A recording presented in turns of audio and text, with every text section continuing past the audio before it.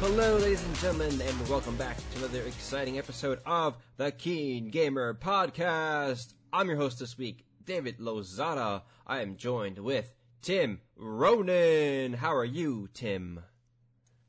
I'm good, David. How are you? I'm doing well, thank you. And Sean Rabine. What's up, Sean? Not much. What's up with you?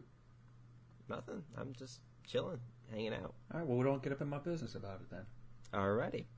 All right. We have a very good show today. We're going to talk about this new banner that Jeff Keighley is trying to fit the video game industry under. And we're going to talk about whether or not cooperation among publishers and developers is a good thing, or if, we should follow the capitalistic route and encourage more competition. But before we head into that very grandiose topic, Tim, I want to know what you've been playing and what you've been watching this week. So, start us off. For me, it's been pretty much just Dark Souls this week again. Yeah, that's pretty Yeah, very good. I've been dipping into the first one, actually, since I've been revisiting, since I've been playing the third one. I kind of wanted to play the first one again. And it's funny, because, I realized I haven't really done many playthroughs of it, in terms of, I have, my main character, but I, for whatever reason, never messed around with, or I not as much messed around with some of the other classes, being a swordsman or a pyromancer and such. So I thought it'd be fun to play a pyromancer. And so I've been doing that. I decided it might be interesting to RP as, a character. So, well, that's always fun. Yeah. So I'm doing, Azula, an Azula type thing from Avatar: Last Airbender. So, So I'm going for, let's see, what was I going for? I think I'm going for, high stamina, sort of mid-tier armor, of course, pyromancy, and I'm using, katana, the Uchi katana, I think. So that's been pretty cool. It also makes me use a weapon I've never used before. It's really cool because it has, really good reach. It has, this lunge attack, so it's it's so good. You can, slash stuff up. It's really fun. I know there's a really good way you can get early in the game if you kill that first shopkeeper. I did. Yeah, you get off the Uchi katana or something like that. Yeah. It's funny. I think I think someone told me you could do that years ago, and I always remembered that. Yeah. So I was like, you're my guy. I didn't kill him right away though, because he was useful to me. The general rule in Dark Souls is you shouldn't kill NPCs until you're about to beat the game. That way you can get all their armor sets, and when you go into New Game Plus, they're all back. But that guy, everyone's like, yeah, you can kill him. Buy his keys, and then... Right. Yeah. Yeah, that's pretty much what I did. Well, plus he sells firebombs, and I made that part of my class as well. So... Handy. At least the first time passing through, I was like, I'll let you stay. But, I also thought that was the only place you could get that particular weapon, but I realized, I think it was literally 15 minutes after that this other dude can sell you the Uchi katana, and I was like, oh well, that's the thing. Save some money. So yeah, that's actually been really fun. I'm going to keep doing that. How far did you get in Dark Souls 3?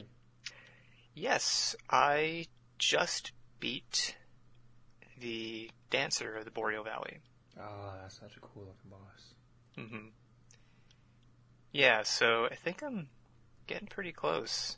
I'd say that's probably the 4/5 mark. You got a few areas left to go into. One of them is optional, so you can just skip that if you wanted to. But yeah, you're in the home stretch more or less. Not really in the home stretch, but you're within throwing distance of the last boss. Yeah, that's what it felt like. But it's funny because there's these main bosses you have to kill, and along with the final boss. Mm-hmm. And it seemed like there were two of them, like, so close to each other, whereas, like, it took a while before you kill the Abyss Watchers, which are, like, the first, like, big boss you kill. Yeah. But then they just have, like, bam, bam. These bosses that you do so quickly. It's like, oh, that's the guy. Okay. I wasn't expecting that. Yeah, you kill one, and you're like, okay, time for another stretch before I get... Oh, he's in the next area? And the next area is basically half an area? Okay. Well, yeah, and he's super easy if you save that guy. He's super Sigmar. easy. There's too many gimmick fights in that game. There's too many fights where it's like, just do this thing. It's like, oh, okay.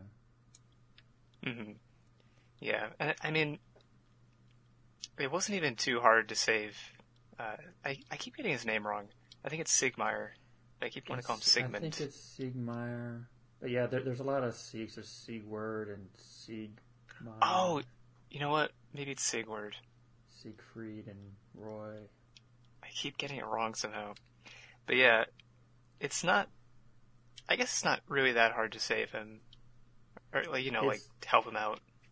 It's easy to screw up, though. Yeah, there's a couple, like... At one point, he's like... This guy's in a well, and he's, like, got no clothes. You have to help him. I did almost miss that part. But I just happened to walk over to that well. I guess I'm just thinking of, like, in terms of ambiguity, like in the first game, how you save Solaire. That isn't totally obvious. Whereas this one, it's, like, not quite like that. Solaire is easy up to, like, the last part. Where it's like, if you don't have your pyromancy high enough, you can't open this door and get to him before he goes crazy. Right. Oh. But Dark Souls 3 is pretty insane with some of the ambiguity of their side quests. Mm-hmm. Yeah. Yeah, I have no doubt. I think there's probably some stuff I'll have to brush up on for next playthrough. Mm-hmm. I also had my first, I think it was my first, PvP encounter the other day. Went about how you might expect. I was like in this church sort of area, and this guy shows up. And, I did a bow, as is customary. I bowed to him. He sort of waved to me. I thought we were going to fight. But then he's like, no, come over here, man, come over here. I'm like, okay. And he's like walking down these stairs, and I follow him.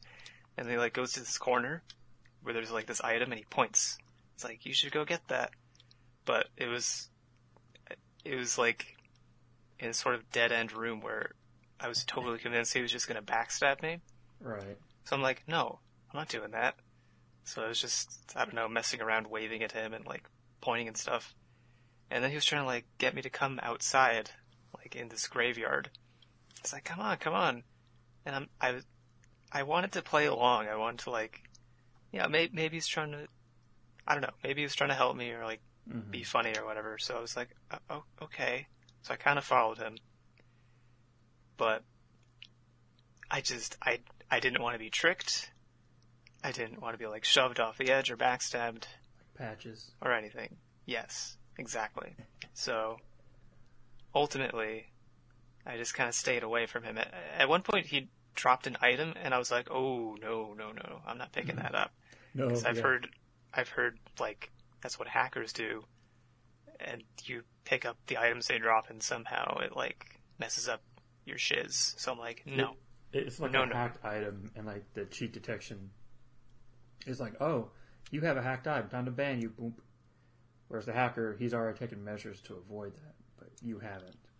Mm-hmm. Yeah, so that was a bit of a red flag.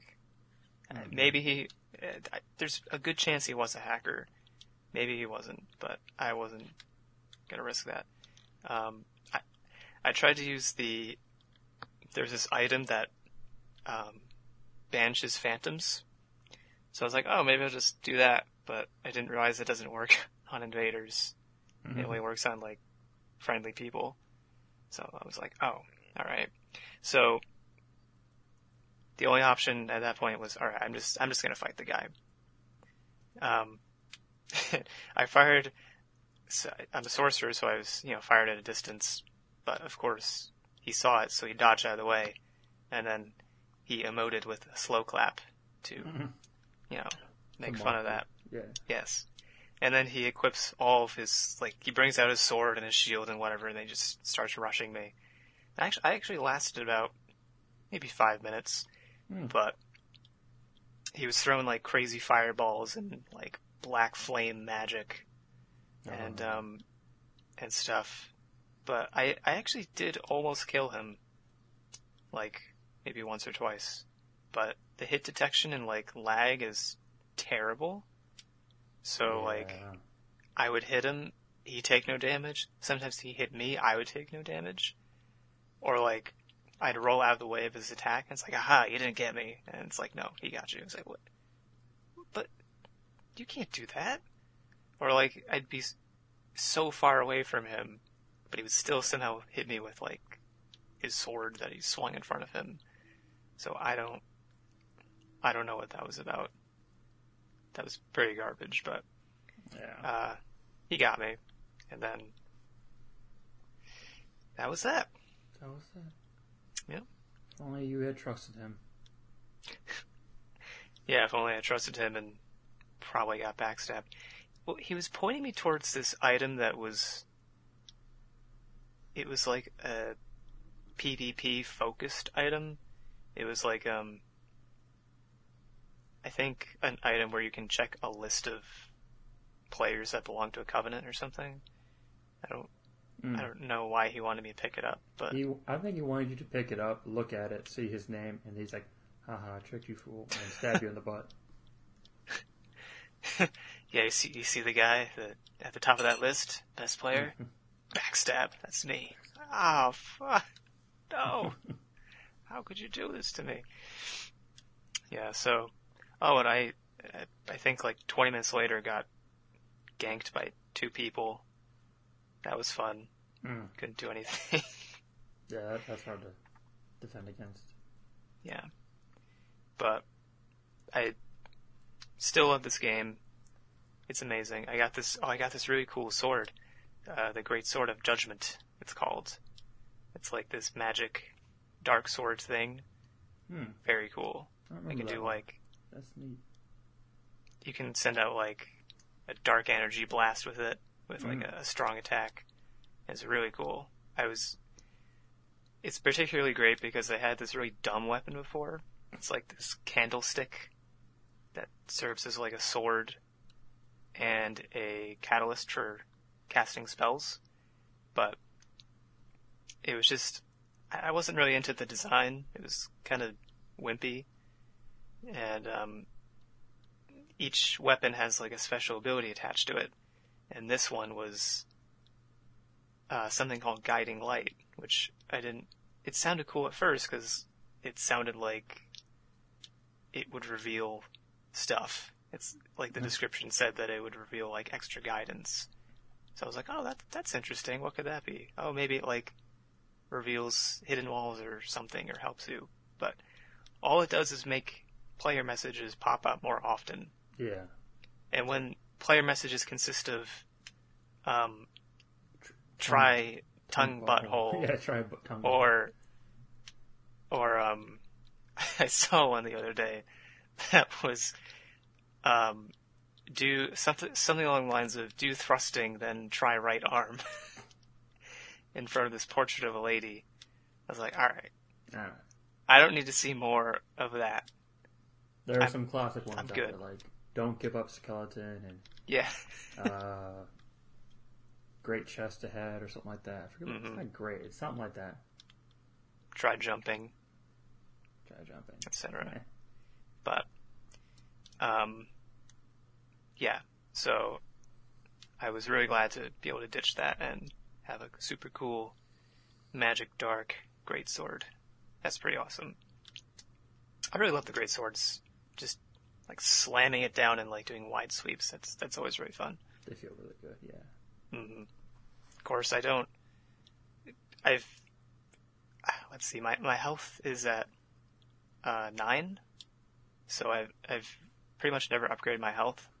So getting getting in there with a great sword isn't always feasible. If I take a couple hits, I'm pretty much dead, but just makes it more challenging. So I like that. But yeah, Dark Souls 3 is an excellent game. Who knew? And I love it. Changed my mind. So have you been playing anything else or watching anything? A touch of Animal Crossing, but I've kind of been falling out of that because I think last week I was talking about the flowers being a pain in the butt to breed. And pretty much now the only thing holding me to the game is the turnips. But they keep being if there's an event that goes on a Sunday, it prevents the turnip vendor from coming. So I have to wait until the next week, and it's Nintendo, I already am not super into playing this. Why can't you multiple people can come to town and do stuff. That's okay. You don't have to limit yourself. So I've been and it reminds me why I kind of fall out of Animal Crossing, because you just run out of stuff to do.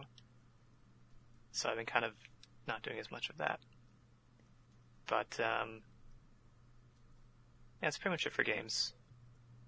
Have you been watching anything?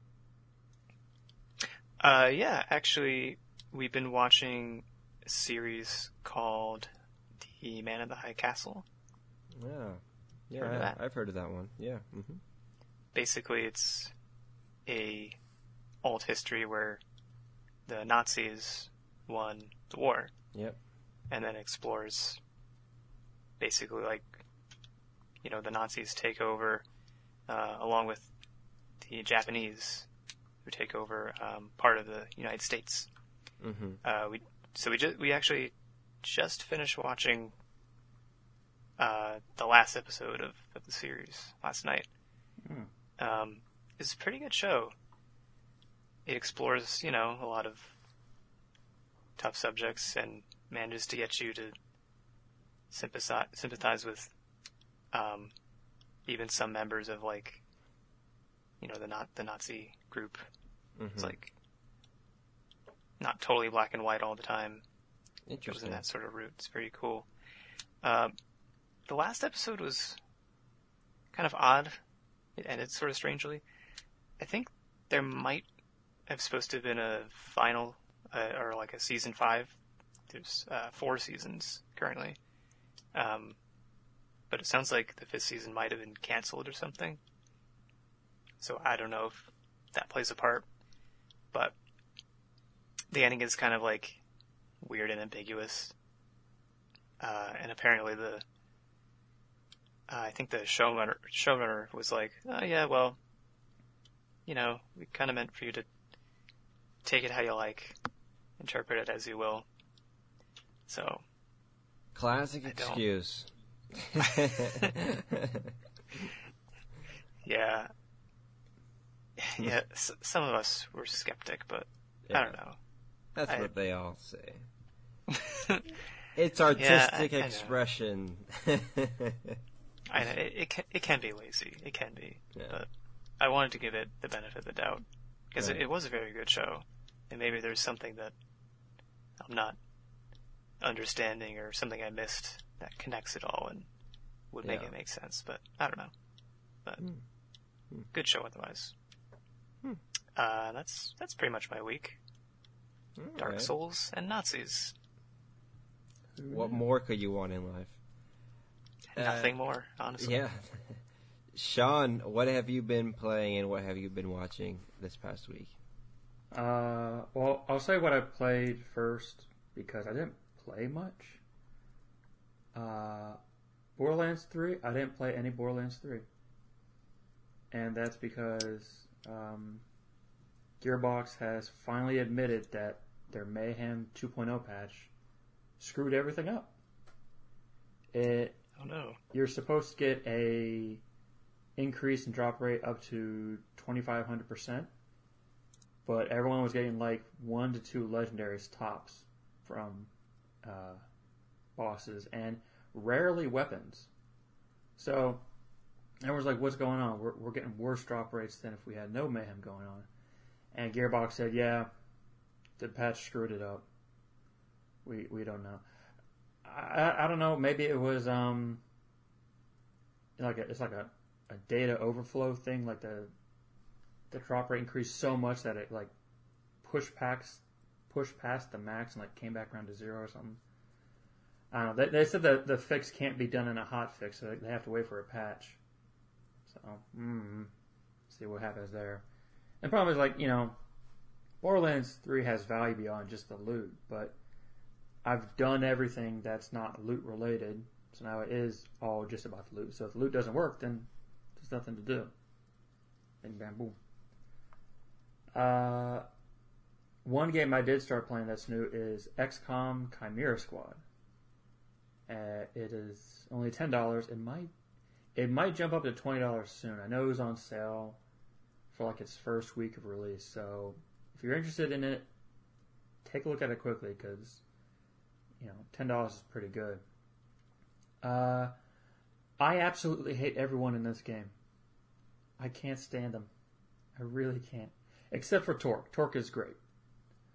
But whether it's their personality, the voice acting, or even the character art, or some combination of the above, I can't stand them. And none of the aliens, because on your squad you have aliens and humans, which is pretty neat. You have aliens and they have their own little abilities. Like you have Verge, who is like a Slender Man type alien, and he can like do sonic blasts and control people, that kind of thing. And you have Torque, who's like a snake lady and can like use her tongue to like wrap somebody and like grappling hook over to her and spit acid, that kind of thing. But none of them sound like aliens. They all talk and behave and sound exactly like humans, and it's so boring. You can't show me a snake lady and not even give her a lisp so much. Like, come on, just. And to help illustrate my point, the voice actress who plays Torque, the Snake Woman, had no idea she was voicing a Snake Woman until the game released. Which tells me that the voice director, who was like, hey, all right, here's the lines, read the lines, didn't tell her anything about the character she was voicing. Which is so stupid. Why wouldn't you tell them that? Maybe it's one of those things in the world where they have like transcommunicators that like perfectly translates what a species is saying, so the other can understand it. Even if that were true, they could at least like give them a voice modulator, like make the voice sound like gargly or something like that. They didn't want to offend the snake people community with Sean. Stereotypes. Well, okay. I do. Then I don't like to call people out too specifically. Like when there's something wrong with the game, like I try to be a little bit more nebulous. So I'm like, it could have been this. I honestly can't see this being anyone else's fault but the directors. I don't know what was going on in the recording booth, but they really screwed up. And a lot of the other characters are just annoying to the point where I actually had to turn off the voice sound. I had to mute it and just put on subtitles because I couldn't stand a lot of the characters. Their voices were terrible. Like Terminal and Cherub, they suck so bad. And what sucks is Terminal is really good. She's the healer. And I've yet to find another healer, so she's stuck on my squad and I hate her so much. Or, no, she goes by them, I think. I haven't looked at the bio, but I recognize that somewhere in some reference to her. But either way, Terminal sucks. As for gameplay, though, it plays like an XCOM. One thing that's interesting is you play more like a SWAT team than a military branch.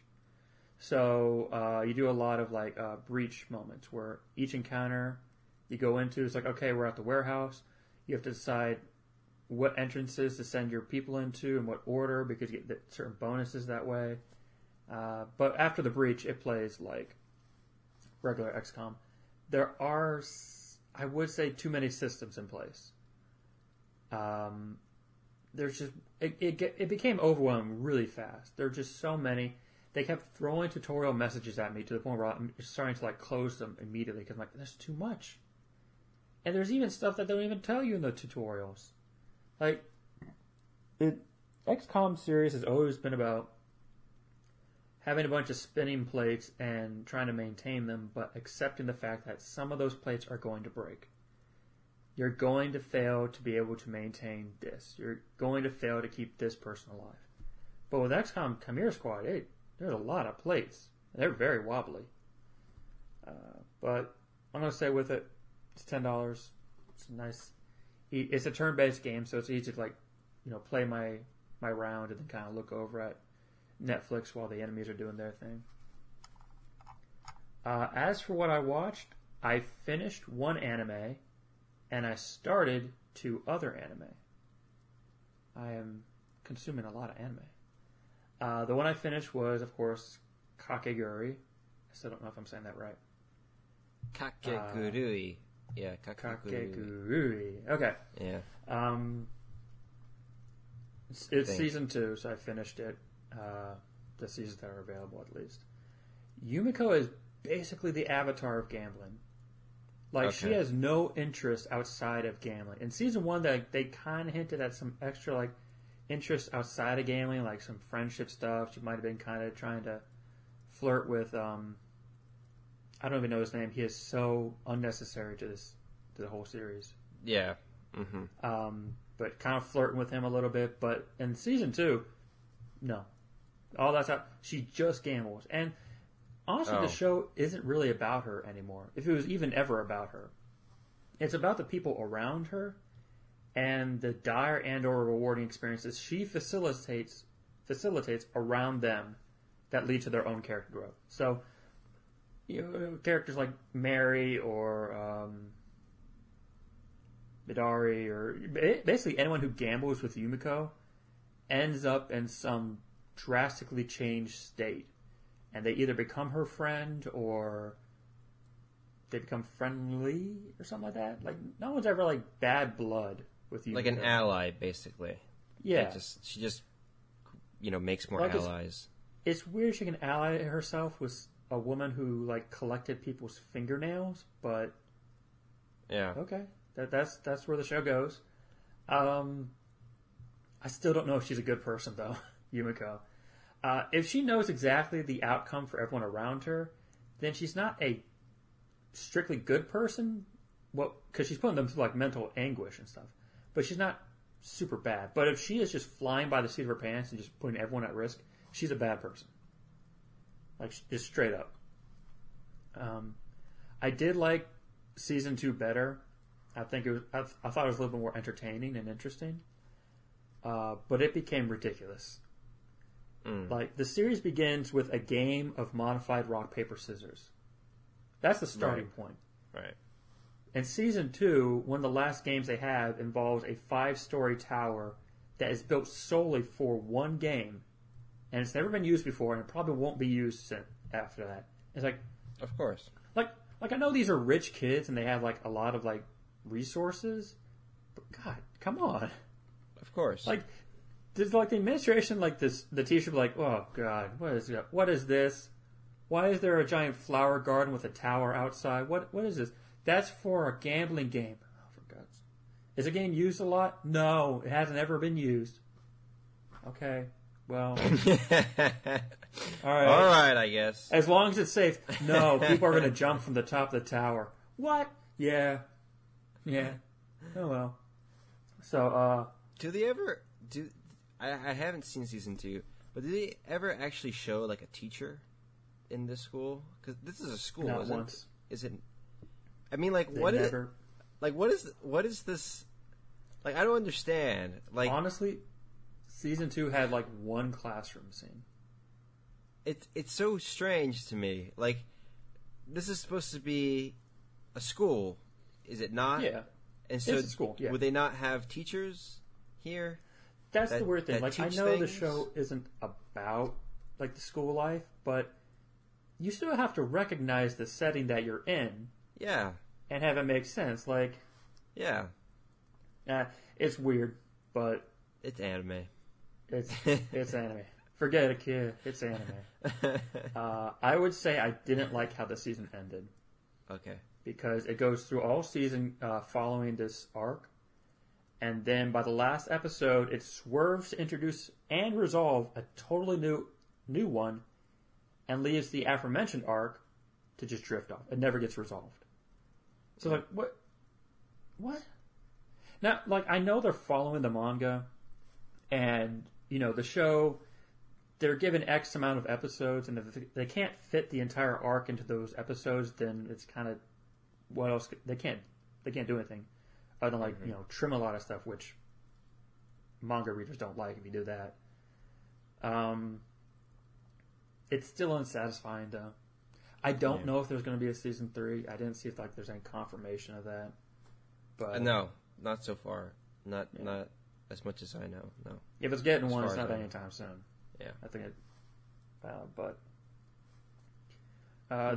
They toned down the TNA a lot in season 2. Oh, like season 1 was very sexually charged with a lot of its stuff, but season 2 not so much. Okay. Like there's some moments where like Yumiko's like, "Oh, gambling," and she like freaks out and like she, you know, gets all flushed. But yeah, for the most part, again, because she's not really the focal point. Like she's just the catalyst to make things happen. Mm-hmm. It's weird. Mm-hmm. It's a very female-centric show too. So, a lot of girl love. So if you're into that, Kakegurui has you covered. As for anime that I started, I watched the first 2 episodes of Devilman Crybaby. Yeah!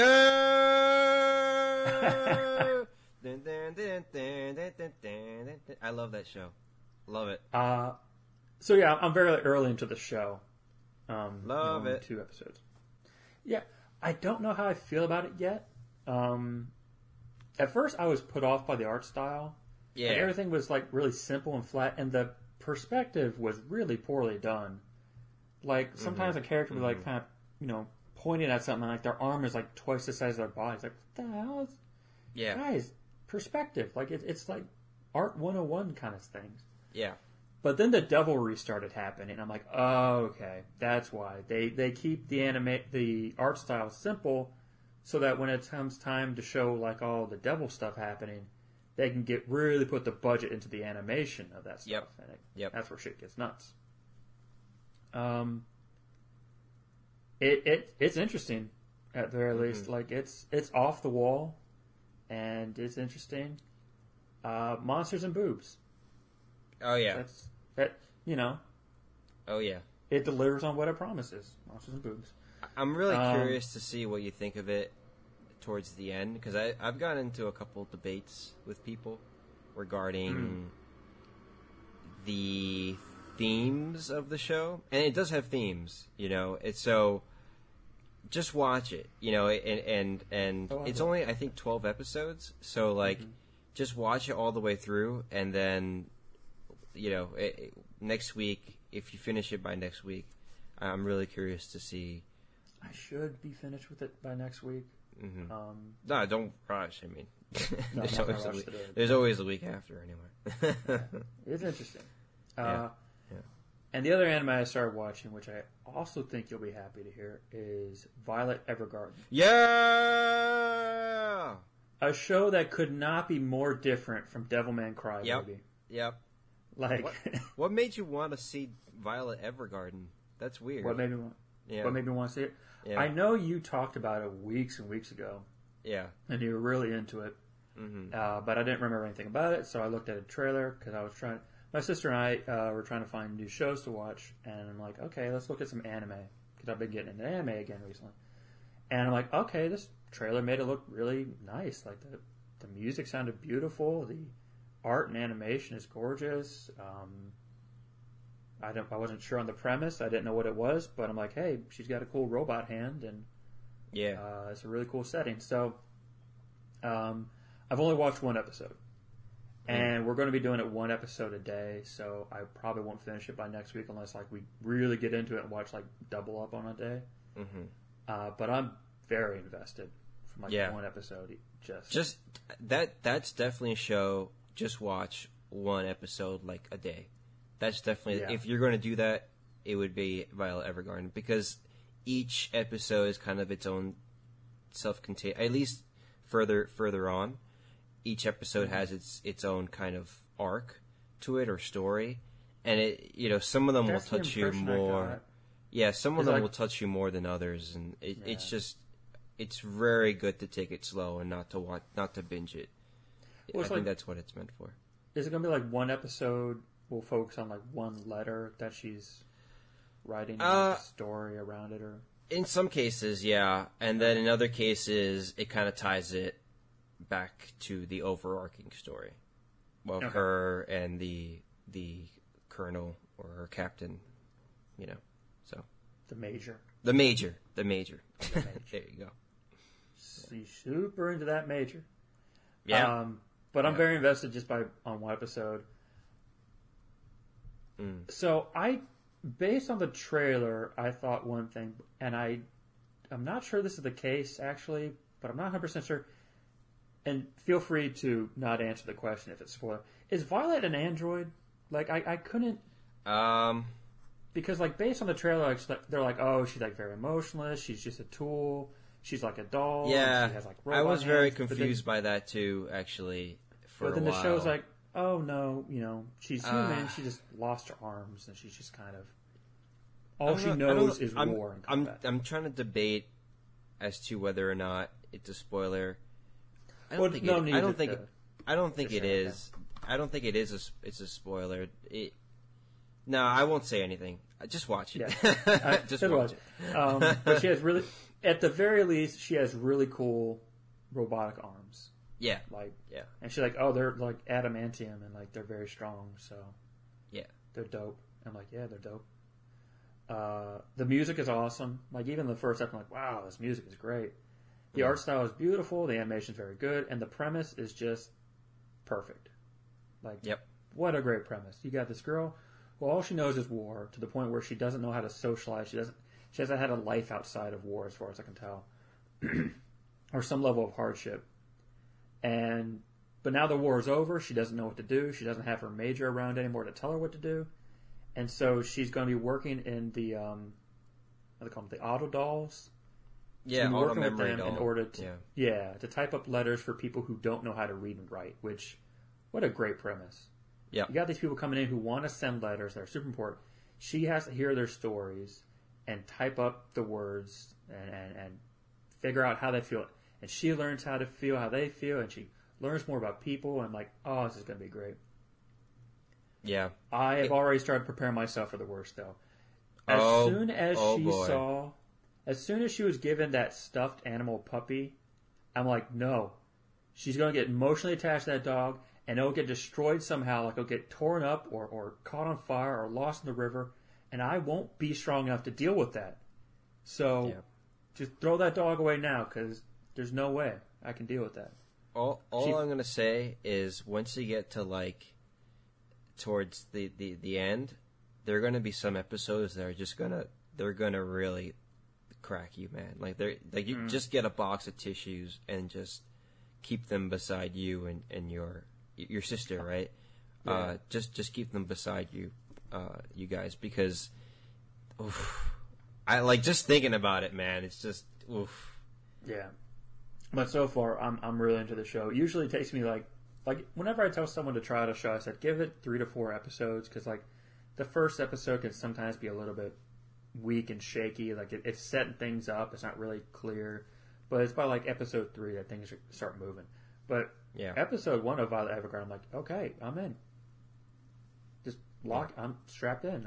I'm ready. It's one of those rare anime or shows in general, where it just grabs you, from the get go. So yeah, I'm looking forward to it. Mm-hmm. But yeah, that was my week. Yeah, anime and aliens. The Devilman Crybaby and Violet Evergarden, like, they're both shows that I think get better. In my opinion, they get better the more you stay with them. Mm-hmm. So you picked two really good shows there. And again, like as I mentioned with Devilman Crybaby, I'm really interested to see like your overall takeaways with both of the shows once you're done with them. So it's going to be an interesting. Next episode is going to be pretty interesting, I think. Next episode of the podcast. So, the next anime at the top of the list, but not guaranteed that I watch, is what are they? Oh God, Cells at Work, which is I've heard anime of Osmosis Jones. So I'm like, yeah. I wish the various parts of the bodies looked different besides just looking like people, but Yeah. Well, you gotta ship them somehow. I've been curious about the anime. I haven't actually seen it, but it's on Netflix, right? Yes. yeah. Mm-hmm. I'm interested in that and the 7 Deadly Sins. Oh, that one's yeah. I never finished that. Several seasons, I think. I'm like, it keeps getting advertised to me. I'm like, you know what? Why not? Yeah. Netflix has been impressing me with their anime lineup. So. Oh yeah. They've been really hitting it out of the park. They've been doing a good job there. Yeah, that was me. As for me, I have also been watching a good deal of Netflix recently. Not so much anime. I've actually been kind of like on the opposite of you, Sean. Like, I've seen anime for these past couple of weeks, and I kind of just don't want to watch anime for a while now. I kind of want to watch more, I guess, realistic things or documentaries. I'm just in that mood. What about Devilman Crybaby is unrealistic to you? Absolutely nothing. The rapping. In no way will you find that level of rapping in Japan. No. So I've been so yesterday with my wife, we watched this new Netflix show, movie. It was kind of in the same vein as Spencer Confidential, so it's like a Netflix produced show. And this movie is actually made by or produced by the Russo brothers, who you guys know they did the Avengers Endgame and Infinity War. So I was kind of curious about it, and it's called Extraction. It's with Chris Hemsworth. Have you guys heard of this? Seen of it? Yes, heard of it. Yeah, Never heard of it. No. It premiered very recently, maybe this past week, and it's an action movie. Essentially, it stars Chris Hemsworth, and Chris Hemsworth his company was tracked down by, or was hired by, a Indian drug lord to rescue this Indian drug lord's son from a Bangladeshi drug lord. That's the story. And the only other thing I'll say about it is, at the start of the movie, Chris Hemsworth is drinking beer. He tosses the beer to his friend. He takes his shirt off. He jumps like hundreds of meters off of a cliff into a body of water, sinks into the bottom of the water, and then meditates at the bottom of the water for a few seconds. That isn't an anime? It sounds like an anime. I thought it was a superhero movie at first. I actually thought he was like Thor. And I was like, oh, so this is just like... contractually obligated to take his shirt off at least once in anything he's in. Yeah. It's just secretly and I was the next Thor movie. Yeah, I know, right? Like, this is Thor Love and Thunder, like the prelude. And I was like, okay, so this is what the movie's about. And lo and behold, that's what the movie's about. Lots of action. Chris Hemsworth being a very attractive man. There you are. Then I saw another Netflix... Well, it wasn't Netflix. It's actually another FX show, or at least it was on FX. I know these past couple of weeks I was talking about Devs. The show that I've been watching recently is called Waco, and Waco is about what happened at Waco, Texas in 1993. Basically, it's a true story, or rather, it's not a documentary series. It's like a fictionalized version of this true story. Of dramatization. There you are. Thank you, Sean. You always know what to say. Yeah. Basically, at Waco there was a religious cult called the Branch Davidians, and it follows kind of the story of the Branch Davidians, but it also kind of follows the story of the FBI and the ATF. The ATF is the Department of Justice's alcohol, tobacco, and firearms and explosives division. And what a fun place to work for, too. Yeah, I know.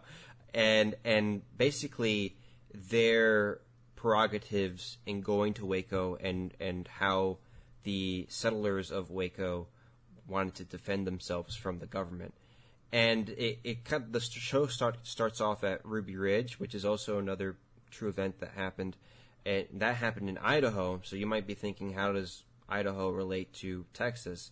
And essentially what happened at Idaho in 1992, at Ruby Ridge in 1992, was a white supremacist basically was camping out in the woods not camping out, he was living out in the middle of nowhere in an Aryan kind of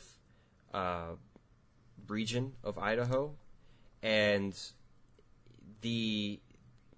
basically one of his sons bought a firearm, and the an ATF agent followed the son of this man to his home and confronted him, and the son said, well, you don't have a warrant, you can't take this away from me, and something escalated. It winded up that the son died, but the son died, or he was seriously injured. He killed the ATF agent, and then the government got involved. Obviously, they sent like a whole army to the father's home. The father refused to kind of surrender. He refused to give up more firearms, et cetera, and the government then said, well, we're going to shoot you on sight without any kind of reasonable cause. They tried to kill him, this man, but they winded up killing his wife instead. And so the man eventually, like a week after, he surrendered himself to the government, to the FBI, because the ATF turned over the investigation to the FBI, and because the ATF was obviously, butchering this whole ordeal. Mm-hmm. The FBI took this man into custody. A couple of months later, the Supreme Court ruled in favor of the man, and they said this is all the ATF's fault. And when the budget for the next year rolled in, the federal government gave the ATF, or rather reduced the ATF's budget by millions of dollars, forcing them to let go many, many people, and they raised the FBI's budget many millions of dollars. And the ATF said, well, we want to redeem ourselves. So they found Waco, and they said, let's go to Waco. Let's, try to start something there, or at least that's what the show's alluding to. Let's start to try something there without a good, substantial amount of evidence. Because there were some people that were saying, oh, they were abusing children there.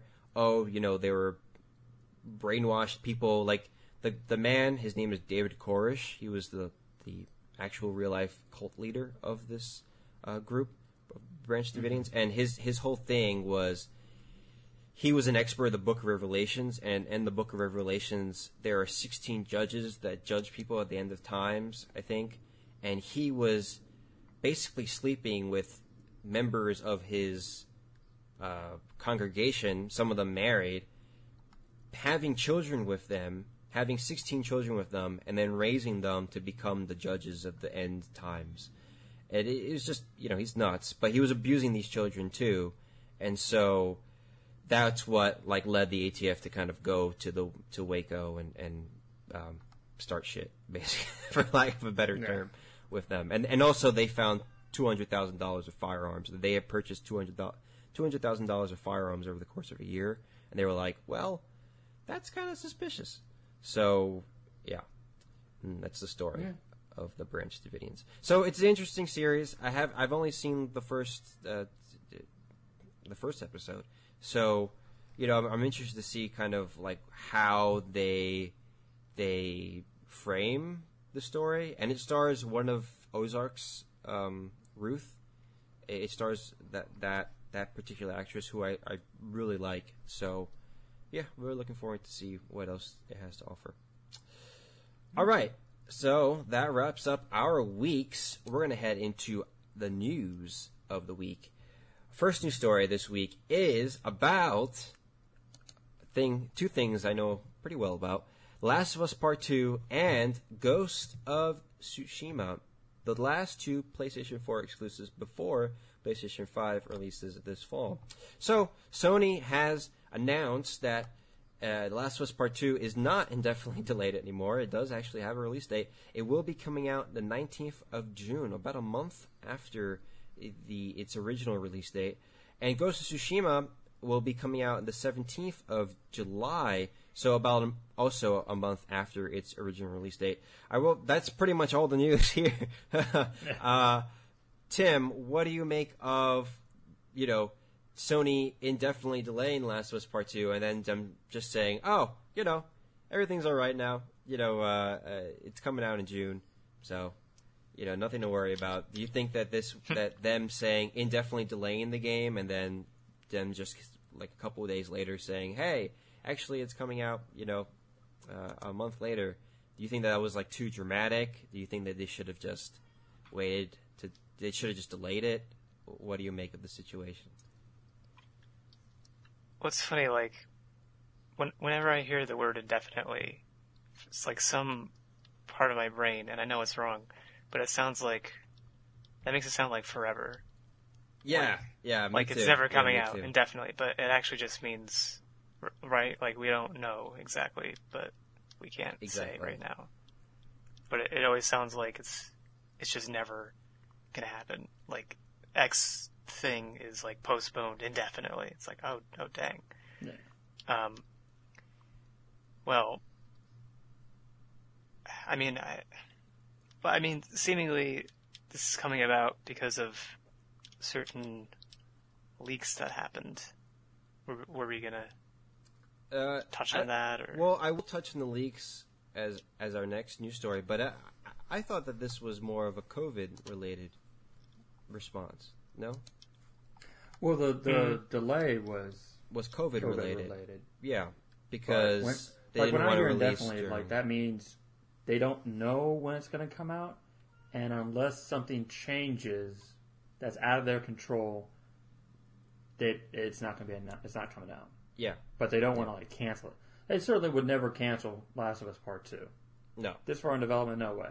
But they were like, "Look, we don't know when it's coming out any more than you do." Mm-hmm.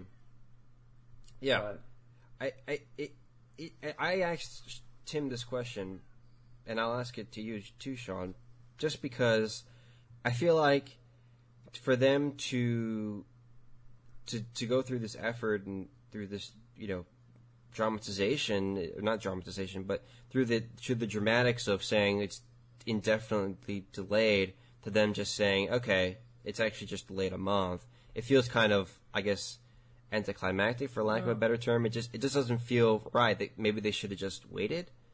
I mean, this might have been a situation of like, they were coming up on the release date pretty quickly. Yeah, and they're like, look, we don't know if we're going to delay it or if we are going to delay it, when it's going to be released. And the closer you get to the release date, the less acceptable it is to delay something. Because it's like, okay, if you waited for like 2 weeks before the release date to delay it, people are going to be kind of pissed off. So I think this is sort of like, look, we need to delay it. It's going to get delayed, but we don't know what the date is going to be. So they didn't want like, hey, it's going to be coming out the 1st of June. That's when it's going to be delayed to. And then all of a sudden, like, ooh, actually, we got it wrong. To delay it again. Yeah. Because that looks even worse. So. Yeah. So you think? So do you think they did the right thing here? Yeah. By, I'd say so. Yeah. Okay. And I just want to say that for Ghost of Tsushima, I mean, it just makes sense. Like, why would you release Ghost of Tsushima so close to Last of Us Part 2? If anything, I think that Ghost of Tsushima, I thought that they were going to delay that to August at least, because, I mean, like August would be like the cutoff, right? Because then they have to build hype for the PS5. Mm-hmm. But maybe they thought that August was like too close to the PS5, so. I think they probably thought it was too far away from the original release date. 2 months? I don't think that's that bad. It is to like the rabid, online gamer types, That's true. Yeah. You delay it like a week and people start to like lose their shit, so. What? When they're going to delay it, they're going to delay it as little as possible, I think. I can't live without my PlayStation exclusives. Yeah. Exactly. Yeah. All right. So let's talk about more Last of Us. I could talk about Last of Us all day. So Last of Us Part 2, at least part of it, was leaked. And original news stories pointed out that the leaker was a disgruntled Naughty Dog employee, and the reason why they came to that conclusion was because Naughty Dog has been the subject of controversy with its employee relations in the past couple of years, namely some accusations of of not fair pay, accusations of harassment in the workplace, things like that. So a lot of outlets kind of came to the conclusion that maybe there was a disgruntled employee, he wasn't given his severance, or he was working too many hours and he just had enough and leaked the game. And so Sony caught word, or rather acknowledged the rumors, so to speak, later in the week when they actually caught this supposed leaker. Or I should say, Sony thinks that they or is saying that they caught. We don't actually know for sure, but Sony put out a small, tiny message basically saying we've tracked them down, we've contained them, and we hope that you're looking forward to The Last of Us Part 2. Yeah. And that was really it. So, I mean, I know you guys are probably, you don't know The Last of Us as much as well as I do. You guys aren't as big of PlayStation fans. But what do you make of, Sony kind of, Sony's kind of response to this? I feel like it's a very tiny, undramatic response, or unsignificant. Maybe not unsignificant. Maybe that's not the right word. But it doesn't seem like a very grandiose response. But I feel like it is the right one. I mean, it's certainly a satisfying one. Do you guys feel the same way? At first, it seemed like, I believe, from what I've heard, it seemed like it was an employee, but it turns out it isn't. It isn't an employee. It isn't an employee. Okay. No. It just happens to be, I don't know, a random person. So my question is basically, what do you make of Sony's response? I mean, it's kind of like a very small response, not a very grandiose one, but at least in my opinion, I think it's a satisfying one. Do you think it's fine? I mean, it seems appropriate. Mm-hmm. I don't know that they... I also don't know that they want to make this into a big deal. I mean, it already kind of has been in terms of the content of the leaks. Mm-hmm. I don't think they really would have needed to say much more than we got him. Mm-hmm. We're taking legal action. And Sean, do you share that opinion? The last story, I didn't think what Sony did was necessarily damage control. I think it was just, bad. It sucks. The timing sucked for them, but they had to move forward with it. But this was definitely, some level of damage control, because people were saying, oh, it was a disgruntled Naughty Dog employee, which of course forces other people to ask, why would there be a disgruntled employee at Naughty Dog? Which makes people talk about the poor working conditions, which hurts the image of the game. So okay, no, we need to fix this as soon as possible. A, because, imaging. And B, if all the important cutscenes of Last of Us Part 2 get leaked, that's kind of a major leak. They gotta plug that really quick. So, the people were saying oh, it was a disgruntled employee. Reports say it, but it's what reports? Who's saying it? You can't just say reportedly this. That doesn't mean that's true. But people often accept it as fact. It's oh, he says reportedly. Well, he must be reporting it. On the other hand, Sony also said, no, it wasn't an employee. It wasn't anyone associated with Naughty Dog or Sony Entertainment.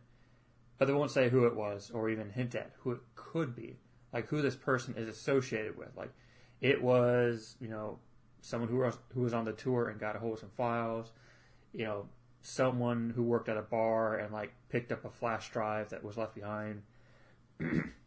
Nothing like that. So, just as incredulous is the reportedly thing, so is Sony's it wasn't that. It's well then, which is it? But I'm more inclined to believe Sony because they have more credibility than some random jagoff on Twitter. Yeah, I think you both bring up excellent points. In Tim, I think when you noted that Sony, they didn't. It was a satisfying response. I think you kind of hinted at the fact that maybe Sony doesn't want more attention, to this leak because more people are going to get spoiled, and if they're spoiled, maybe that will hurt their sales, And not only that, but it'll hurt Naughty Dog's brand name and Sony's brand name too, right? So there's that factor, and I think Sean, you touched on that too, and Sean, you touched on the fact that there's a lot of irresponsibility in terms of journalism here, right? Like people are just kind of making up stories. That's not journalism. No, that's not journalism at all. And I think video games, they're or at least video game press is very. They do that often, and I think we need to, as ourselves, as journalists ourselves, we have to kind of point fingers at those people too, and say, listen, guys, like let's not do that. Like that's not what proper, journalism is, and that's not what we should be doing, for the sake of our jobs. And I get it. People want to, they want the savory news story. They want to kind of say, hey, Naughty Dog, their history is catching up to them and it's biting them in the ass, when in fact none of that is true. So it's also a speed thing. Like you get a story that too. These leaks have happened, and you're like, how did it happen? You're going to go with the first possible source you can get to and report on that. You don't have time to double check sources or anything like that. You're like, I got to get this out as soon as possible because whoever you gets want it to out rank first on Google. You want to rank on Google. So it's the nature of the beast, unfortunately, is to go as quickly as possible, which doesn't give you time to check your sources. And so the end result is not actual journalism. It's just blogging. Yeah. But it's blogging that people accept as journalism, which is incredibly damaging. Now, I'm talking about like video game stuff, so it's damaging to the games industry or people playing games. So it's not necessarily like end the world type stuff, but this kind of journalism is not constrained just to gaming journalism. Oh no, it's across industries. It's also a testament to the kind of fake news, and I don't mean to be political here, but like there is a certain aspect of fake news that we have to be very wary of, especially in the age of social media and Twitter. Like people just say whatever. You can have Wario64 say this kind of nonsense without any substantial claims behind it. I'm not saying Wario64 does this. I'm just saying like any Twitter bot will say this, and it's just kind of like, guys, like let's put on our thinking caps here. Let's not just take everything at face value. Let's actually investigate. Let's actually learn about the story before we report on it. So, yeah. Just guys, like consumers out there, actually research, or rather the fellow journalists out there, actually research your stories before publishing them, because like we are responsible for sharing this news. We are very liable to accountability here. Like let's not do that. Let's not just do things for the views. Come on. All right, let's move on to another kind of daunting story. This one is regards to Steam. So we're shifting away from consoles and we're going to the PC. Hooray! Hooray! Yeah, I know. You guys are like, whew, these consoles, man. Hate those. Time to talk about real games here. Yeah. So recently there was a developer. They released their very first indie game called Wari Orb. It's a platformer. It's a nice little platformer. It stars like a little red orb, and he's bouncing around with a sword, and it's kind of nice. It's cute. So they released a prologue in anticipation for its release date, which I believe it released this past Tuesday. So the 28th of April? I think that's the 28th of April. Yeah. It released this past Tuesday, the 28th of April. and in anticipation for its release date, they had a preload out on Steam. Many people bought this. 80,000 people actually bought the free preload, and they reviewed it. 90% were positive. Over 200 reviews were compiled. Over 16,000 people wishlist the game, and the game was then listed in popular upcoming section, which obviously for an indie developer is a huge boon. I mean, that just helps your visibility. The game was also translated to Chinese, Russian, Spanish, French, Hungarian, Romanian, all of these European countries. And you could also argue, Spanish, South American countries, because Spanish is there, right? And they estimated their sales based off of a Gama Sutra kind of blogger. He's well known. I've known a couple of indie developers who follow kind of his charts there. So they anticipated that they were going to get some significant sales. It turns out that as of Friday, the May 1st, so the game had been on the market for 3 days, they only sold 350 copies. That was it. Only 180 of those copies came from the wish list. So I may remind you that they had 16,000 people wishlist the game on Steam, and only 180 around actually purchased it. They anticipated that they were going to make 10% of their they were going to recoup 10%, and it turns out that they recouped only 1.1% of their development costs, which is actually absolutely terrible. So that begged the question: what went wrong here? Was it Steam's fault? Was it developers' fault? Was it a mix of the two? The developer kind of put out there, and forgive me if I'm going too long here, but it is a very kind of extensive story. The developer put out a few kind of hypotheses. He mentioned, or she, I don't really know the sex or gender of this person or them, that the price maybe was too high, that they were originally selling for about $18. They launched at a 70% discount and at $15, and maybe people thought that maybe $10 would be a fairer price. Another theory was that a significant part of the people who wishlist the game just did not want to. Maybe they wishlist without actually acknowledging the price of the game, so they kind of just thought that it was going to be, or assumed that it was going to be released at a $10 or below. So they didn't take that into account, and then when the actual price came out, they were disappointed.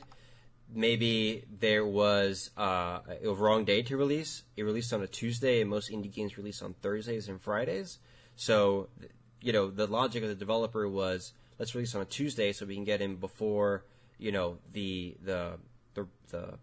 influx of games on the end of the week. That obviously didn't work out.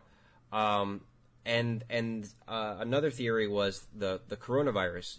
Like a lot of people, maybe they don't have a lot of money right now, or they're actually putting their money into better known games, so they're just not, they're not as confident in indie developers or indie games. They just want to spend their money on things that they know they're going to get a lot of bang for their buck. So, okay, I'm going to finally open up to you guys. What do you guys think this developer kind of suffered from the most? Was it because of the launch day? Was it because of the coronavirus? Was it because of the pricing? I want to hear your thoughts of what this developer could have done better, and if you think this was Steam's fault. Maybe it wasn't promoted despite being promoted well, despite being on the upcoming page. Tim, start us off. What do you make of this developer situation? So, I guess for me, looking at the wish list people, I guess it just makes me think about how I do things, because generally speaking, I don't put things on my wish list. I guess I also kind of forget it's a thing, but sometimes I'll see a game and it's like, oh, that's interesting. Maybe I'll put a tab on that for now so I remember it. Mm-hmm. But I've had a lot of games, or I've had some games that have been on my wish list for a very long time, for years.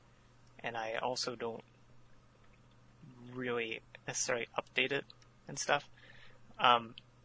For me, putting something on my wish list is not a committal of like, I'm definitely going to get this.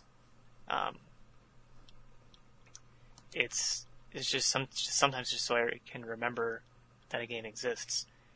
So I feel like part of this might just be maybe that. Like, people weren't necessarily committing to getting it. They just wanted to remember, like, oh, this is a quirky little game. I'll maybe get that. Or maybe, I don't know, maybe they planned on getting it and they just, there's tons of games on Steam and tons of things to do, and, I'm sure they have a life to live, so they just forget about it. Yeah. I should it's not note like that earlier I was wrong. It wasn't 10% of their total development cost. They were anticipated that 10% of their wish list was going to purchase the game, and only 1.1% of the wish list actually bought it. So, sorry. Continue, Tim. Okay. Yeah, so, it's not like... It'd be one thing if it was like a pre-order, because that's like someone committing to, yes, I'm going to be buying this game. Mm-hmm. And then having them like cancel at the last moment. That would be like, oh, what happened there? But I guess in terms of not seeing that carryover from the wish list, I mean, a lot of people didn't, based on that percentage, but I feel like I don't know that it should have been totally expected that... I don't know that sales should have... And I don't... Maybe I'm wrong, I don't have experience in this arena, but I don't know that, to some degree, sales shouldn't have been expected from wish lists, just because it's not like, I'm putting my money down, super committal, definitely getting this game, type of thing.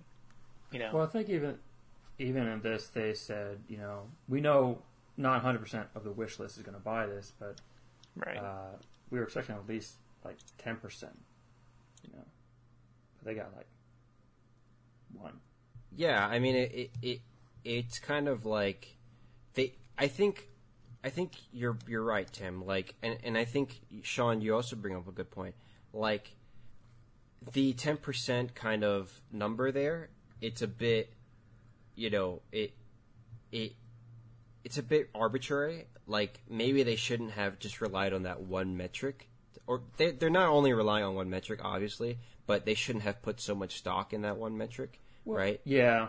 Like the metric said like 20% is what you can expect. I'm like, okay, that's ideal, but let's be a little bit pessimistic and say 10%. That's what the developer said. But I think the developer also didn't take into consideration, and I think the comments also point this out pretty well, the coronavirus, and it's true. A lot of people, at least I could speak for myself, they're being much more price conscious, or even if it is in their wish list, they're just saying, I don't want to spend $15 on this right now. I'd rather use it for a meal, or I'd rather put it toward a game I know I'm going to play rather than a game that's just going to sit on my backlog. So there's that logic to kind of factor in too. There's also the logic that with the coronavirus, economies and industries across the board, you just can't predict things anymore. I mean, look at the stock market. I know this is like a very far-fledged comparison here, but stock market is actually doing very well right now. And that only shows like the volatility of economies, like you can never really predict anything to the T. You can't really, you can try your best to predict sales to the T, but it's just never gonna be exact. Yeah. It's not an exact science. So like, especially in times like these, I think the volatility only goes up. The unsurety. I don't know if that's a word, but uncertainty. I'm so glad you guys are smarter than me. The uncertainty, the uncertainty goes up. In times of crisis. So there's that aspect that they didn't kind of take into account. And I think that it's unfortunate, like they obviously did not. Nobody could have predicted this thing, and it's unfortunate for everybody. Sean, your thoughts? Well, like I'd love to hear from like other indie developers. So, like, did they also experience something like this, either recently or like in the past? Like, is this something that can happen where it's like just like, yeah, we thought 10% would be the worst case scenario, but we got way less than that. I don't think this is in any way Steam's fault. The only way you can blame Steam is to say Steam allows way too many games and that it was just hard to find this game amongst them all. But even that's like, but I also wouldn't say it's the developer's fault. Their expectations were at fault, but I don't think they did anything wrong in their execution. I think they said somewhere in here the PR firm that they work with didn't really get the coverage that they were hoping for.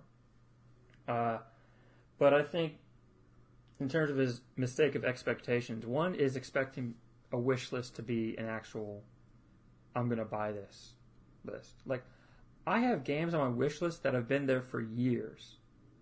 And they've been on sale a lot. They've gone on deep sales, but I've never bought them, either because I overlooked them or because I'm like,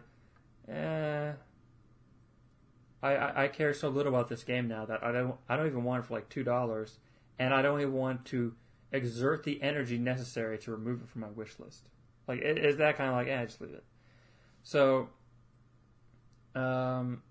if people are like me, and I hope to God they aren't, they use their wish list as sort of hey, that looked neat, I'll put it on my wish list. And what that does is that when it goes on sale, and when it releases and when it goes on sale, you get an email saying, hey, this item that's on your wish list is on sale.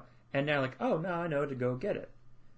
But, if this releases and it's like $15, a lot of people are like, a $17 discount, a lot of people are like, I can wait for a steeper discount than that.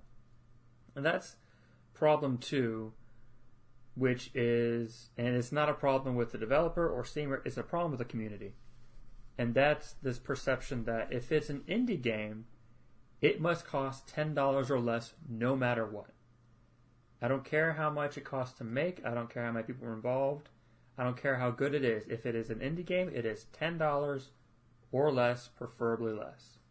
And if it looks like a AAA game, people will, overlook that. But if they find out it is an indie game, they're like, well, why do I need to pay you more than $10 for? So, unfortunately, and I'm looking at this game, and it looks cute, it looks fun, but it doesn't look like it's going to be, breaking down the doors and people are going to, like, rush to go get it. I might pick this up for, like, $10, $12, something like that. But I think, people will see $15, and because you see this all the time in Steam reviews, which, by the way, never has there been a more wretched hive of stupidity and more stupidity than Steam reviews. Of course. And the Steam discussion forum. Steam discussion forums are awful. Oh my god. Really? Oh, they're the worst. Yep. Oh, for like smaller games, not to go too far off topic, but for like smaller games, you might be fine because it's like a smaller community. But the bigger the game, the stupider the people. Yep. And they will make thousands of posts, and they're so terrible. Anyway. It's like Twitter, basically. It's just terrible. Yeah, like Twitter, basically. But even worse because there's no quality control in terms of like, this post is more popular, so let's put it to the top. Yeah. Yeah. I think you bring up a point, too, and I wouldn't say it's a problem with the community so much as it's a problem with just the times right now. I feel like so many publishers and so many platforms in general are just discounting games, or giving away games for free. I know Sony gave away 2 games, as part of its Play at Home initiative, just recently. And I'm sure Steam is doing that too. I'm sure the Epic Game Store, and I think Ubisoft was doing it too, right? They were just giving away games. Yeah. And there's this perception right now that so many games are being given away, or either that or there's so many games on sale.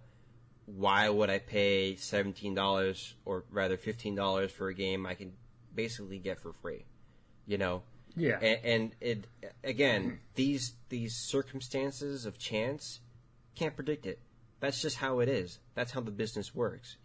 That's what it's like to be a business owner. Not that I'm a business owner, but the volatility of the market is just something that you have to acknowledge and factor into your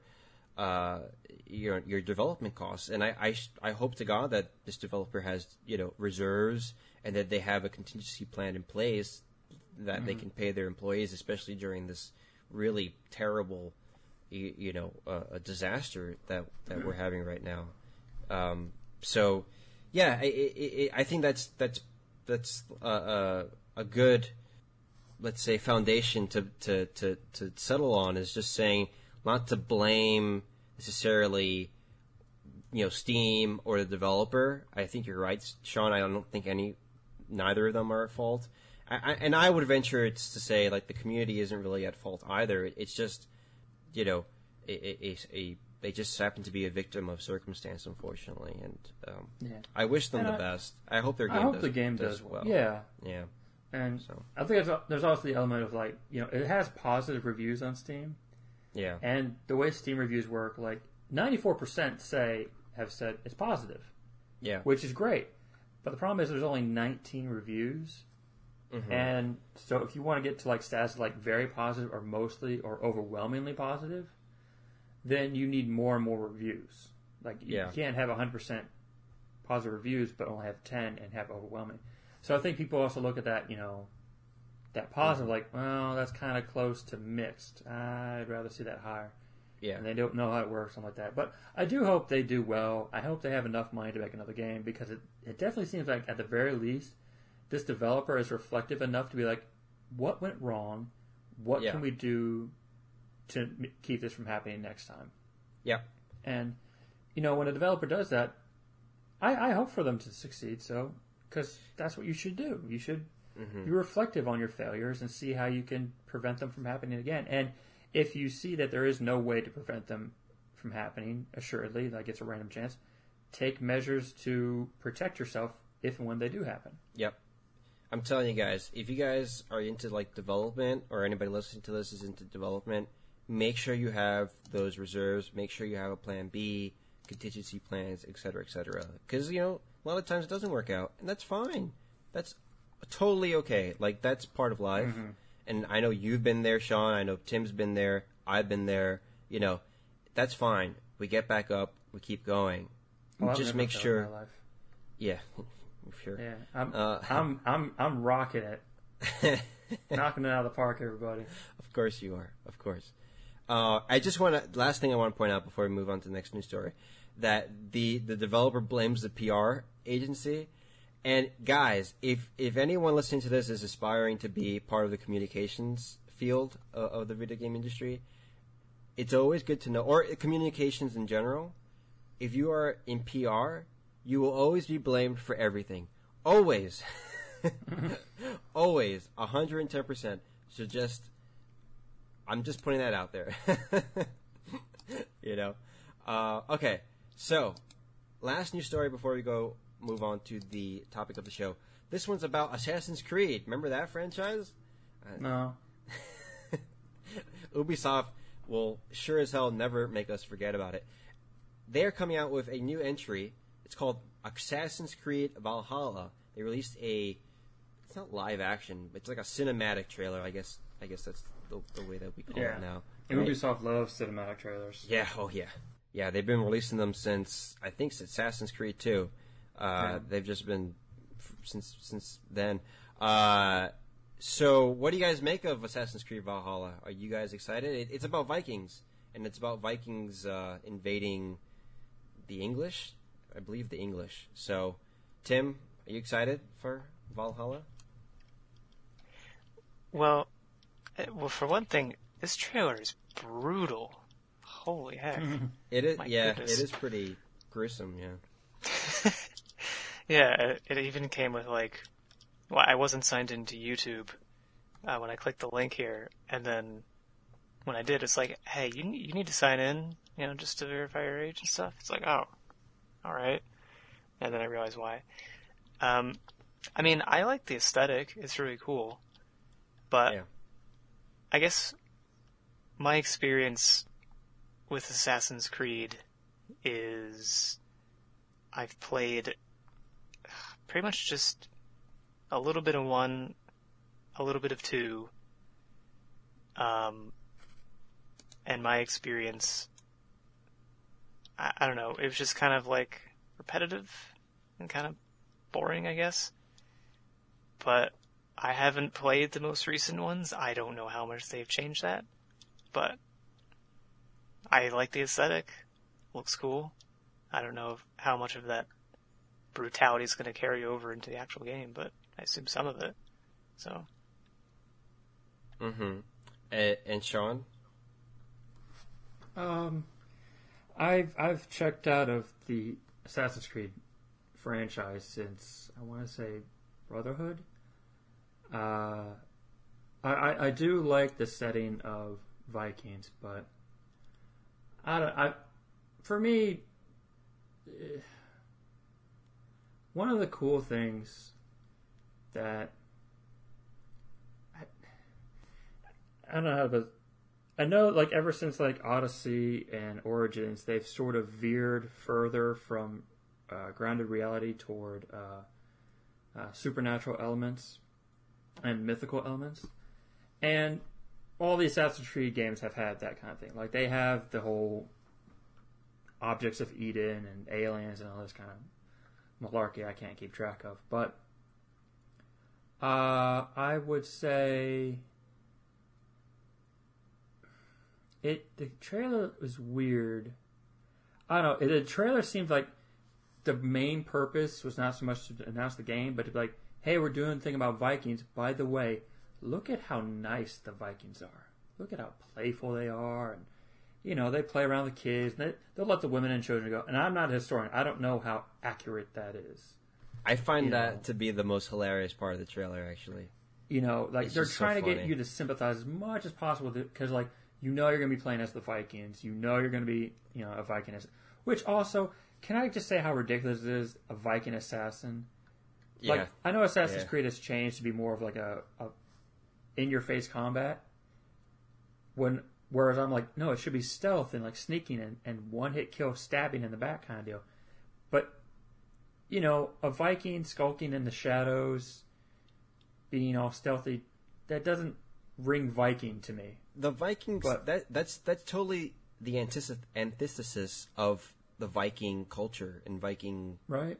They're all about, like, honorable combat. Vikings face were your opponent. They, or at least the men, they were raised to do battle and then die in battle, so then they can go to heaven. That's what Valhalla means, So it's like, if they killed people in secret, and then they died without anybody knowing, or in stealth, then they just immediately go to hell. So it's like, why would anybody do that? Yeah. Yeah, exactly. It's like, it just doesn't make any sense, There was no one to see it, so it doesn't count. Exactly. Those weren't watching. Exactly. Yeah, the Valkyries wouldn't pick them up and send them to heaven, basically. Exactly. Yeah. My final question about this is that, it showcases this Viking dude, the blonde hair, blue eye type Viking, which, makes sense. That's a Viking. In the recent past games, you could play as a female character. Is that going to hold true on this one? And if so, is that going to work? Yeah, they confirmed it. I don't know how they managed to explain it, like how you could have like a female centurion or whatever you were in like that Greek Roman game, whatever it was. It was Greek. Odyssey. Yeah. I think you could have a female character in the Origins. I don't know. I can't remember. But with Vikings... I think so. With Vikings, it's like, you can't really have a female in the same role as the male character. Like, it doesn't... They would be pretty... The Vikings would be like, no, you can't do this. Like, but look at how strong I am. No, still no. Yeah. The answer's no. But I want to go to Valhalla. You will, just, It just doesn't make any just sense. Not here. Yeah. So, it doesn't... Yeah. I don't know how. Again, it's a cinematic trailer. It doesn't show gameplay, so I don't know what to think of it. Yeah. So I can't. I won't let myself get too invested because, like, I don't know. I like the setting of Vikings, but that's about it. I mean, I agree with you, Sean. Like, I'm just kind of like, I get it. You know, like, I get it. We live in a progressive society. We have to have inclusion, but it's kind of like. That's not what the Vikings did. Like, I'm sorry. Like, but you know, throughout most of human history, men were the ones fighting the wars. That's just a fact. I mean, like, that's how it was. Even in World War II. Dudes were in charge. Yes, I mean, that's sorry. That's how it was. That's the situation that was, and we're trying to rectify that and trying to balance the scales. But it's like you can't rewrite history. I mean, like that. Like that's like you can't Assassin's Creed trying to do that, but you know, and like when you like this is just like I mean it's a video game, so you have to suspend all your thought. The instant you start thinking about like the historical accuracy of this franchise, it's just totally doesn't make any sense. And you noted like the mythological aspects that they added in, blah blah blah, whatever. I mean, like I just want to see a straight up like historical game. That's just brutal. You know, like, I would have much rather liked a Viking game that was just straight up a Viking game. You know what I'm saying?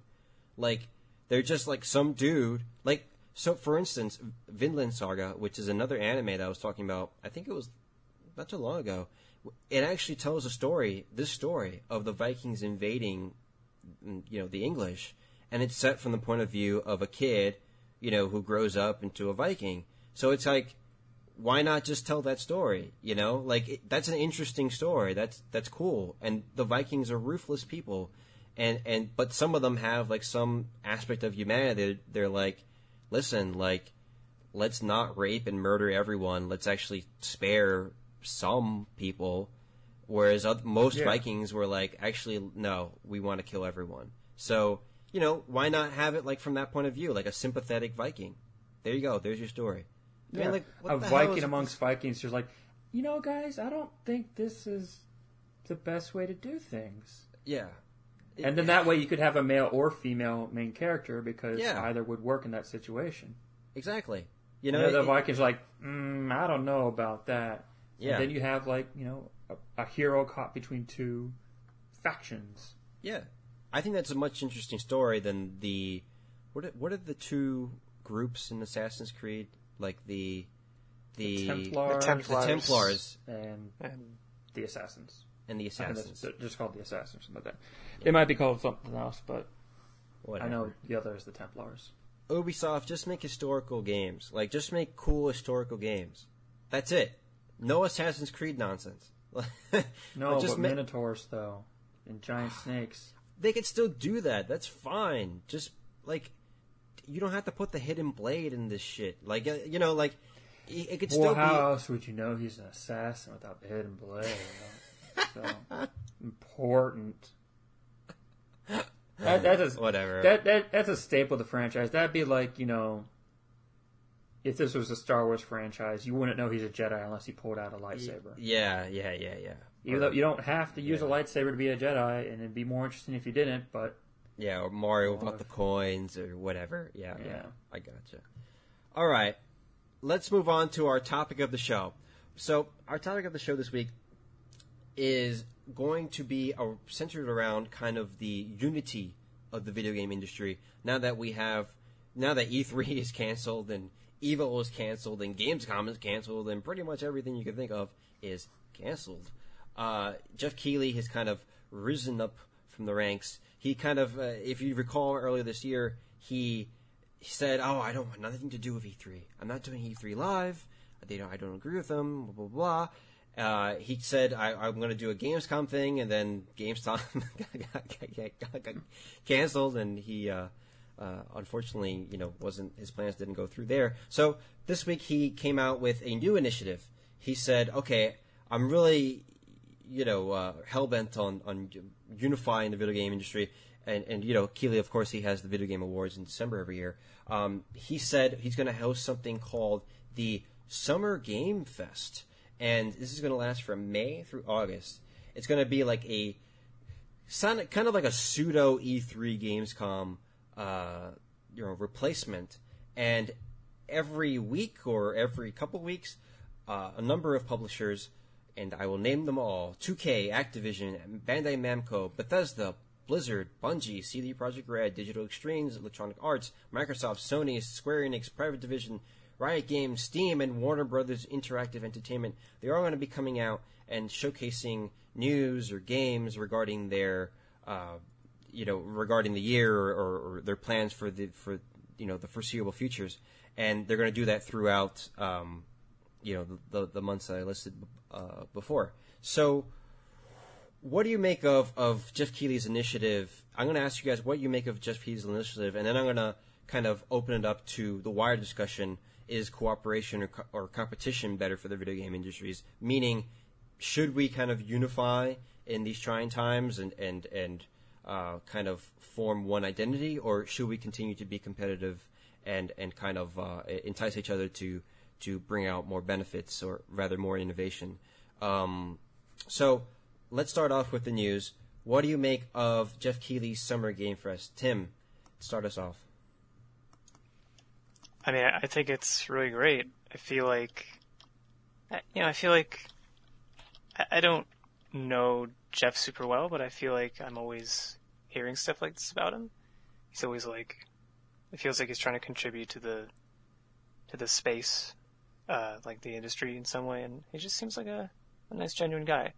And doing something like this just, even after he was, bowing out of E3 and not really planning to do anything. But then people are like, hey, Jeff, are you doing anything else? Or whatever. And then he's just like, you know what? We're going to do this. It's going to be for 4 months. I think that's awesome. Sean, do you share those sentiments? Yeah, I'm excited to see, where this goes. When I heard he was, doing something called the Summer Game Fest, I'm like, oh, that's is it going to be like a replacement for E3? Is it going to kind of be like a 2-week thing? 4 months though, that's like, whoa. Yeah, which feels less like a fest and more like within this span of time, some stuff might happen, stuff might won't. You might go days without seeing anything, and it feels not as necessary, but at the same time, he's managed to rally together a lot of really big developers and publishers. He even got like Nintendo in on this to say, no, hey, not yet, not yet. And didn't it say in the article he got Nintendo?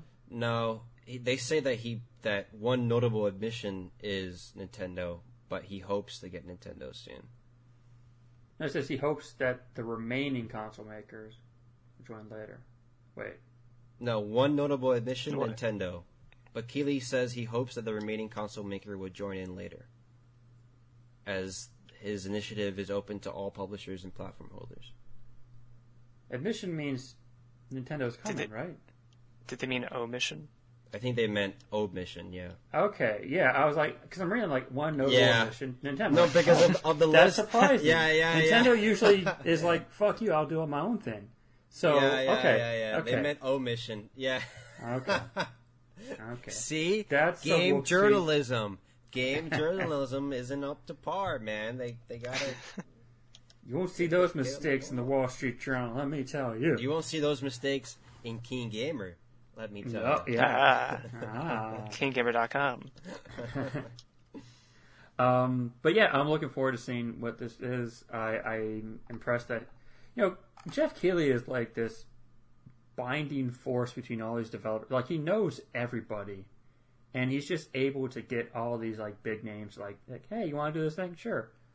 And he's just, I guess he's just a charismatic guy with these people, and it's really cool to see this stuff happen. He said like, hey, look, it's not going to compete with the other outlets, GameStop and IGN, who are also doing their own E3 substitutes, which I hadn't heard of, but that's really cool.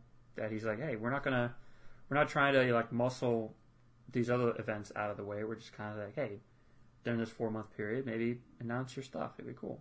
So yeah, I'm excited to see it. Yeah, I share in kind of the same sentiment as you guys. Like, I think it's great, just that Jeff Keighley has such a big picture mindset, and he's always kind of thinking of ways to bring the industry together in this regard. So I think, rather than not have this at all, this is, a great thing. I will kind of say that I will miss having just a deluge of news on one day, like all these trailers posting, like all this news, like just flooding the feeds. And I'm like, oh my gosh, this is so exciting. Like that's what, to me, is so exciting about E3. That was a fun part. That was the best part of E3. It was just like the pageantry and all that, like, exactly. This, like, 2 to 3 days of just like a bunch of news. It's like, cool. Which is great for me, not great for the industry necessarily. Of course. And obviously the reason why it's so spread out is because the publishers would have never agreed to it if they didn't have this kind of, time for people to digest the news, So like, I could almost 100%, say, like, some of the publishers on this list, like Warner Brothers, they would have never agreed to this if, like, they said, oh, we're going to announce your news the same day as, we announce CD Projekt Red is working on, Cyberpunk 2078 or something, they wouldn't have never agreed to it. So, or Blizzard. I mean, come on. Blizzard's like never, I don't think Blizzard has ever showed weird. Up like Blizzard's to E3, right? Blizzard's always been like, hey, we got BlizzCon. We don't need your help. Yeah. Like, or Riot Games. Buy a small nation, raise an army, and just give you the middle finger with them. Like, we don't need your help. So I was like, okay. And Riot Games, too. I mean, like, I've never seen them at any event, ever. And they're here. So that's cool. And 2K. 2K, too. Oh, no, not 2K. 2K is always up there. Activision, too, I think. They do show up at events, but they show up, like, very small presences. Like, I remember E3 last year. It wasn't really much. So, this is great. I mean, overall, this is just great. And Steam too. That's another big one. I never see them anywhere. So, great stuff. Okay, so last question, and then we're gonna wrap up the show. I want to ask you guys, like, so Jeff Keighley, as I mentioned before, he has kind of like a big picture mindset. He's always thinking about kind of unifying the game industry under one umbrella, under one kind of slogan or banner, if you will. And he wants to kind of encourage cooperation among a lot of competitors. So if you recall, I think it was the last Game Awards, he had the presidents of Nintendo and Xbox and Sony on stage, each one saying, how important the video game industry was and expressing their love for the video game industry and their passions for the video game industry and thanking all the people who work in it. So do you think messages like that are beneficial to the industry in the long run, or should we kind of continue to keep our heads down? And I guess keep your heads down is a very derogatory remark, but should we just continue to encourage more competition among the industry, encourage more manufacturers, for instance, like Sega? Maybe they come out with the Dreamcast too. Should we encourage manufacturers and publishers to take out or rather produce their own games that break up the mold and surge more competition in the marketplace, or do these things go hand in hand, or are they totally devoid of each other? Can we do both? I want to hear your thoughts on that question. Sean, start us off. I would say cooperation is best in the games industry. Cooperation is best. The problem, though, is that if even one company decides that competition is the best, everyone has to do that. Because, like, if one person is competing, it's like, oh shit, we got to compete with him. Like, we can't just let him surge forward. Like, you can get further in the long run with cooperation, but you can get there faster with competition. But you also run the risk of crashing and burning. So, I would say cooperation is best, but it is both hard to manage. It's unrealistic, unfortunately, because just human nature and just greed is just going to be a driving factor. and it's going to be really hard to it would be really hard to convince everyone in the games industry to just work together.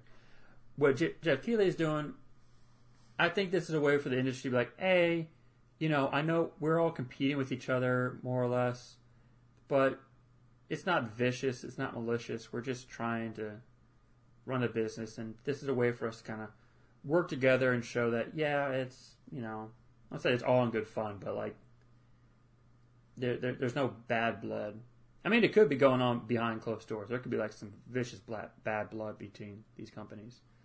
But I would say, as I know nothing about business and at all, I think cooperation is probably best for the industry, and in the end, best for the consumer. Imagine the cool crossover stuff you could get if all these companies just cooperate with each other. Master Chief in Smash? Come on. Master Chief, I don't know about that, but, Master Chief armor in Doom, or, one example, and I hesitate to use this example because it kind of disproves my point, but it was a fun game. Mario and Rabbids Kingdom Battle. Very fun game. Yeah. It was not a Nintendo developed game. The franchise was allowed to be used by Ubisoft, which is surprising, and they made a really great game. Yeah. They put Rabbids in there, and that kind of just is disgusting, but it is nonetheless a really great game, and I think it speaks to the quality of the game that I was able to get through the entirety of it. Yep. Even despite the fact that the game forces you to have at least one rabbit in your party at all times.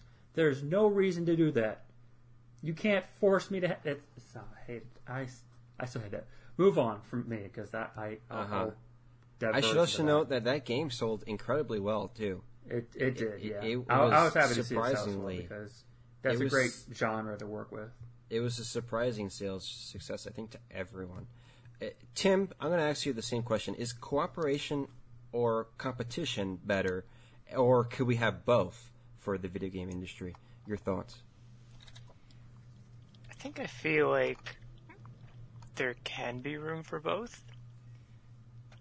I mean, I'm all about cooperation and, being reasonable with one another and not, shoving each other's heads in the dirt and stuff like that, because there's no need for it. But I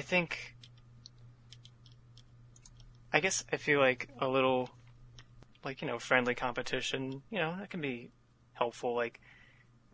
I guess ideally the feats and accomplishments of one party would make the other frick, that's pretty cool. Now I'm determined to do something better and kind of, I guess, bounce off of each other and piggyback and improve your own work based on the work of your peers. Really, I guess that's a good way to look at it. Your peers and comrades in the space. And I guess in some way that competition can also, it can breed new ideas, new concepts in games, and in that way I think that could give the consumer more options, Yeah. But, and one, to the point of cooperation, one point brought up in this article that I noticed is Jeff Keighley kind of wanting this kind of unity to help out the indie devs. Yeah. And I think that's a really cool idea as well, because they deserve love. Yeah. It's really hard getting noticed in this kind of space with thousands of games. Mm-hmm. So you look at something like E3, where it's there are indie games announced then, but they never get any attention because everyone's talking about what the big three are doing. And it's but when you spread it out across 4 months, you have a little bit more time to share the spotlight. Yeah, no, I think that's definitely suitable.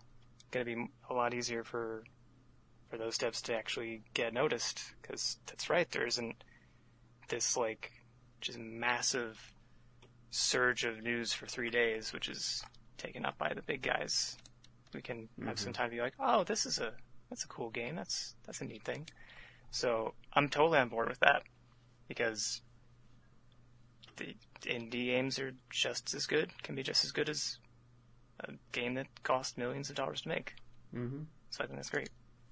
Yeah, I agree with you guys. There are, I agree with both of you. I think that the cooperation aspect, Sean, that you brought up, like, I think that's an ideal one, and I think you admitted that too, right? Like, that would be like best case scenario where I'd love to see, like I said, Master Chief and Smash, but I think with initiatives like, what Jeff Keighley's doing, I think at least it puts us in that mindset, like, hey, why not? Why not put Master Chief in Smash? Like, Microsoft and Sony have been negotiating with, or I should say Microsoft, not so much Sony, but Microsoft has been negotiating, as a third-party publisher on Nintendo for a while now. Ori is on Switch, like these Cuphead is on Switch, right? And they were both developed in part by Microsoft or funded in part by Microsoft. So it's like, the possibilities are now there. It's not far-fetched anymore. I mean, when Banjo-Kazooie got announced for Smash last year, I was like, this is fake. There's no way. There's no way this is real. But no, it was real, And so, we're probably not going to ever reach that point where we're going to see, like, a video game to end all video games where, like, Cloud is fighting Snake and, in like all, these crazy mumbo jumbo. That's in Smash. Cloud and Snake can fight each other. Oh shit, that's right. It's already here. Oh, and it's literally called Super Smash Bros. Ultimate. So the Ultimate game exists. Oh my god. It does already exist. I forgot about that. Okay, so like Mario fighting Crash Bandicoot or something, that could actually exist, by the way. But I could see that happening, but yeah. It could actually exist. But what I'm trying to say is like first party characters fighting against one another, right? Like we could I don't really foresee that happening anytime soon. We're just not at that point. But thanks to what Jeff Keighley is doing, and thanks to just us, talking about it, it kind of makes that possibility a reality, and us being open-minded about companies coming together allows them to extend an olive branch. One day Nintendo might actually team up with Sony. I know they have bad blood between them. It's an infamous story, of the Nintendo PlayStation. But like, they may actually patch that one day. Who knows? And they may actually collaborate and make a killer console or something. That discussion has already been said. Yeah, that discussion has already been said, and it could happen. They're both Japanese companies, like they're headquartered in Tokyo. It's possible. So yeah, I think that's a good kind of stepping stone. At the same token, I am a big believer in laissez-faire economics. So like, I do think that, if we didn't have competition, we wouldn't have as much innovation. That's just how it is. Like, it looks like Xbox is kind of really ramping up, for its Xbox Series X console. Xbox Series, that's what it's called. Yeah. This console is like such a ridiculous name. Anyway, for the fall, right? So they wouldn't have been able to kind of get our attention if they didn't learn from their mistakes. If they didn't learn from the mistakes of the Xbox VCR, Xbox One. So like, like that's why I think competition is a good thing. And not to mention the fact that Xbox also bought all of these different developers. They have the Hellblade developer. They have the Outer Worlds developer. They have all of these cool talent, under their belt now, and that just fueled more creativity, I think, and that just encourages people, and it's more money for people like Double Fine. I mean, imagine what Double Fine's going to create now with all of that Xbox money.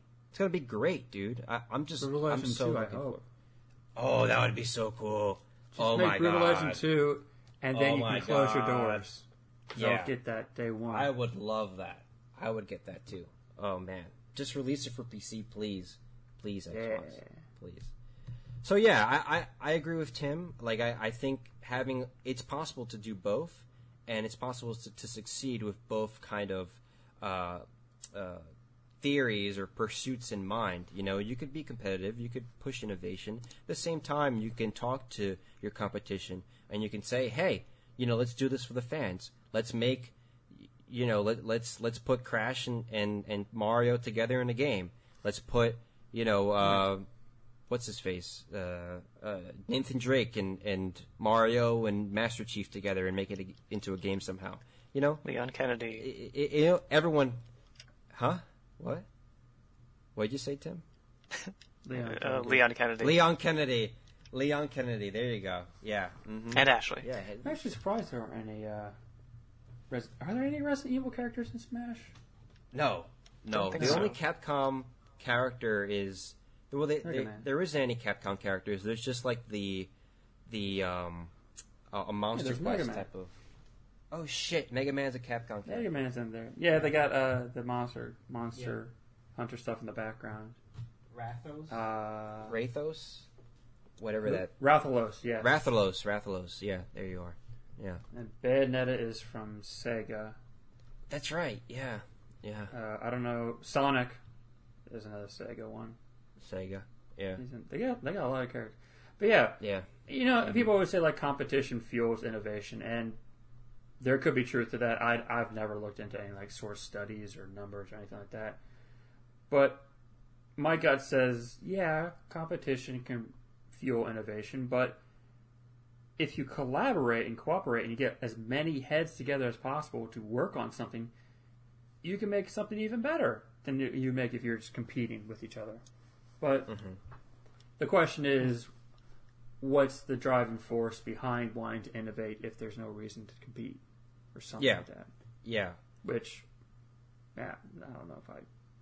Yeah, unless something unifies you like a disease or something, like, you know, like there's nothing really, like, we're always going to be competing in one way or another with another human being, you know? That's just kind of inherently what human beings are, right? They're just competitive creatures. So, like... Yeah, since the first caveman saw an apple, he's like, I'm going to get that apple because that motherfucker's going to get it first. I'm going to kill him. Right. Because that's the only way I can assure myself to get that apple. Exactly. But that doesn't totally negate, you know, our ability to collaborate either. You know, and we could have both. We're self-aware enough to be able to. Exactly. We can have both. Yeah, for sure. All right. That wraps up our episode, our 40th episode of the KeenGamer podcast. Thank you for joining us, everyone. Look who's 40. I managed to say it. I forgot to say it at the start, but I got it in. Yeah, you got it in. I'm going to wrap this up before I start suffering from my midlife crisis. I have been your host, Dave Lozada. You can find me on Twitter at XenoCreator125. You can find me on Instagram at XenoCreator125. You can find me at my website, davidjosephLozada.com. Tim has been here. You can find him on KeenGamer, writing articles daily. And Sean is here. You can find him on Twitter at Gingerbread. That's GJINNGER_bread. You can also find him on KeenGamer, writing articles daily. Thank you for joining us, everyone. We'll catch you next week for our 41st, can't say that fast, 41st episode of the KeenGamer podcast. Thank you, everyone. Have a good week. Bye. Bye. Bye.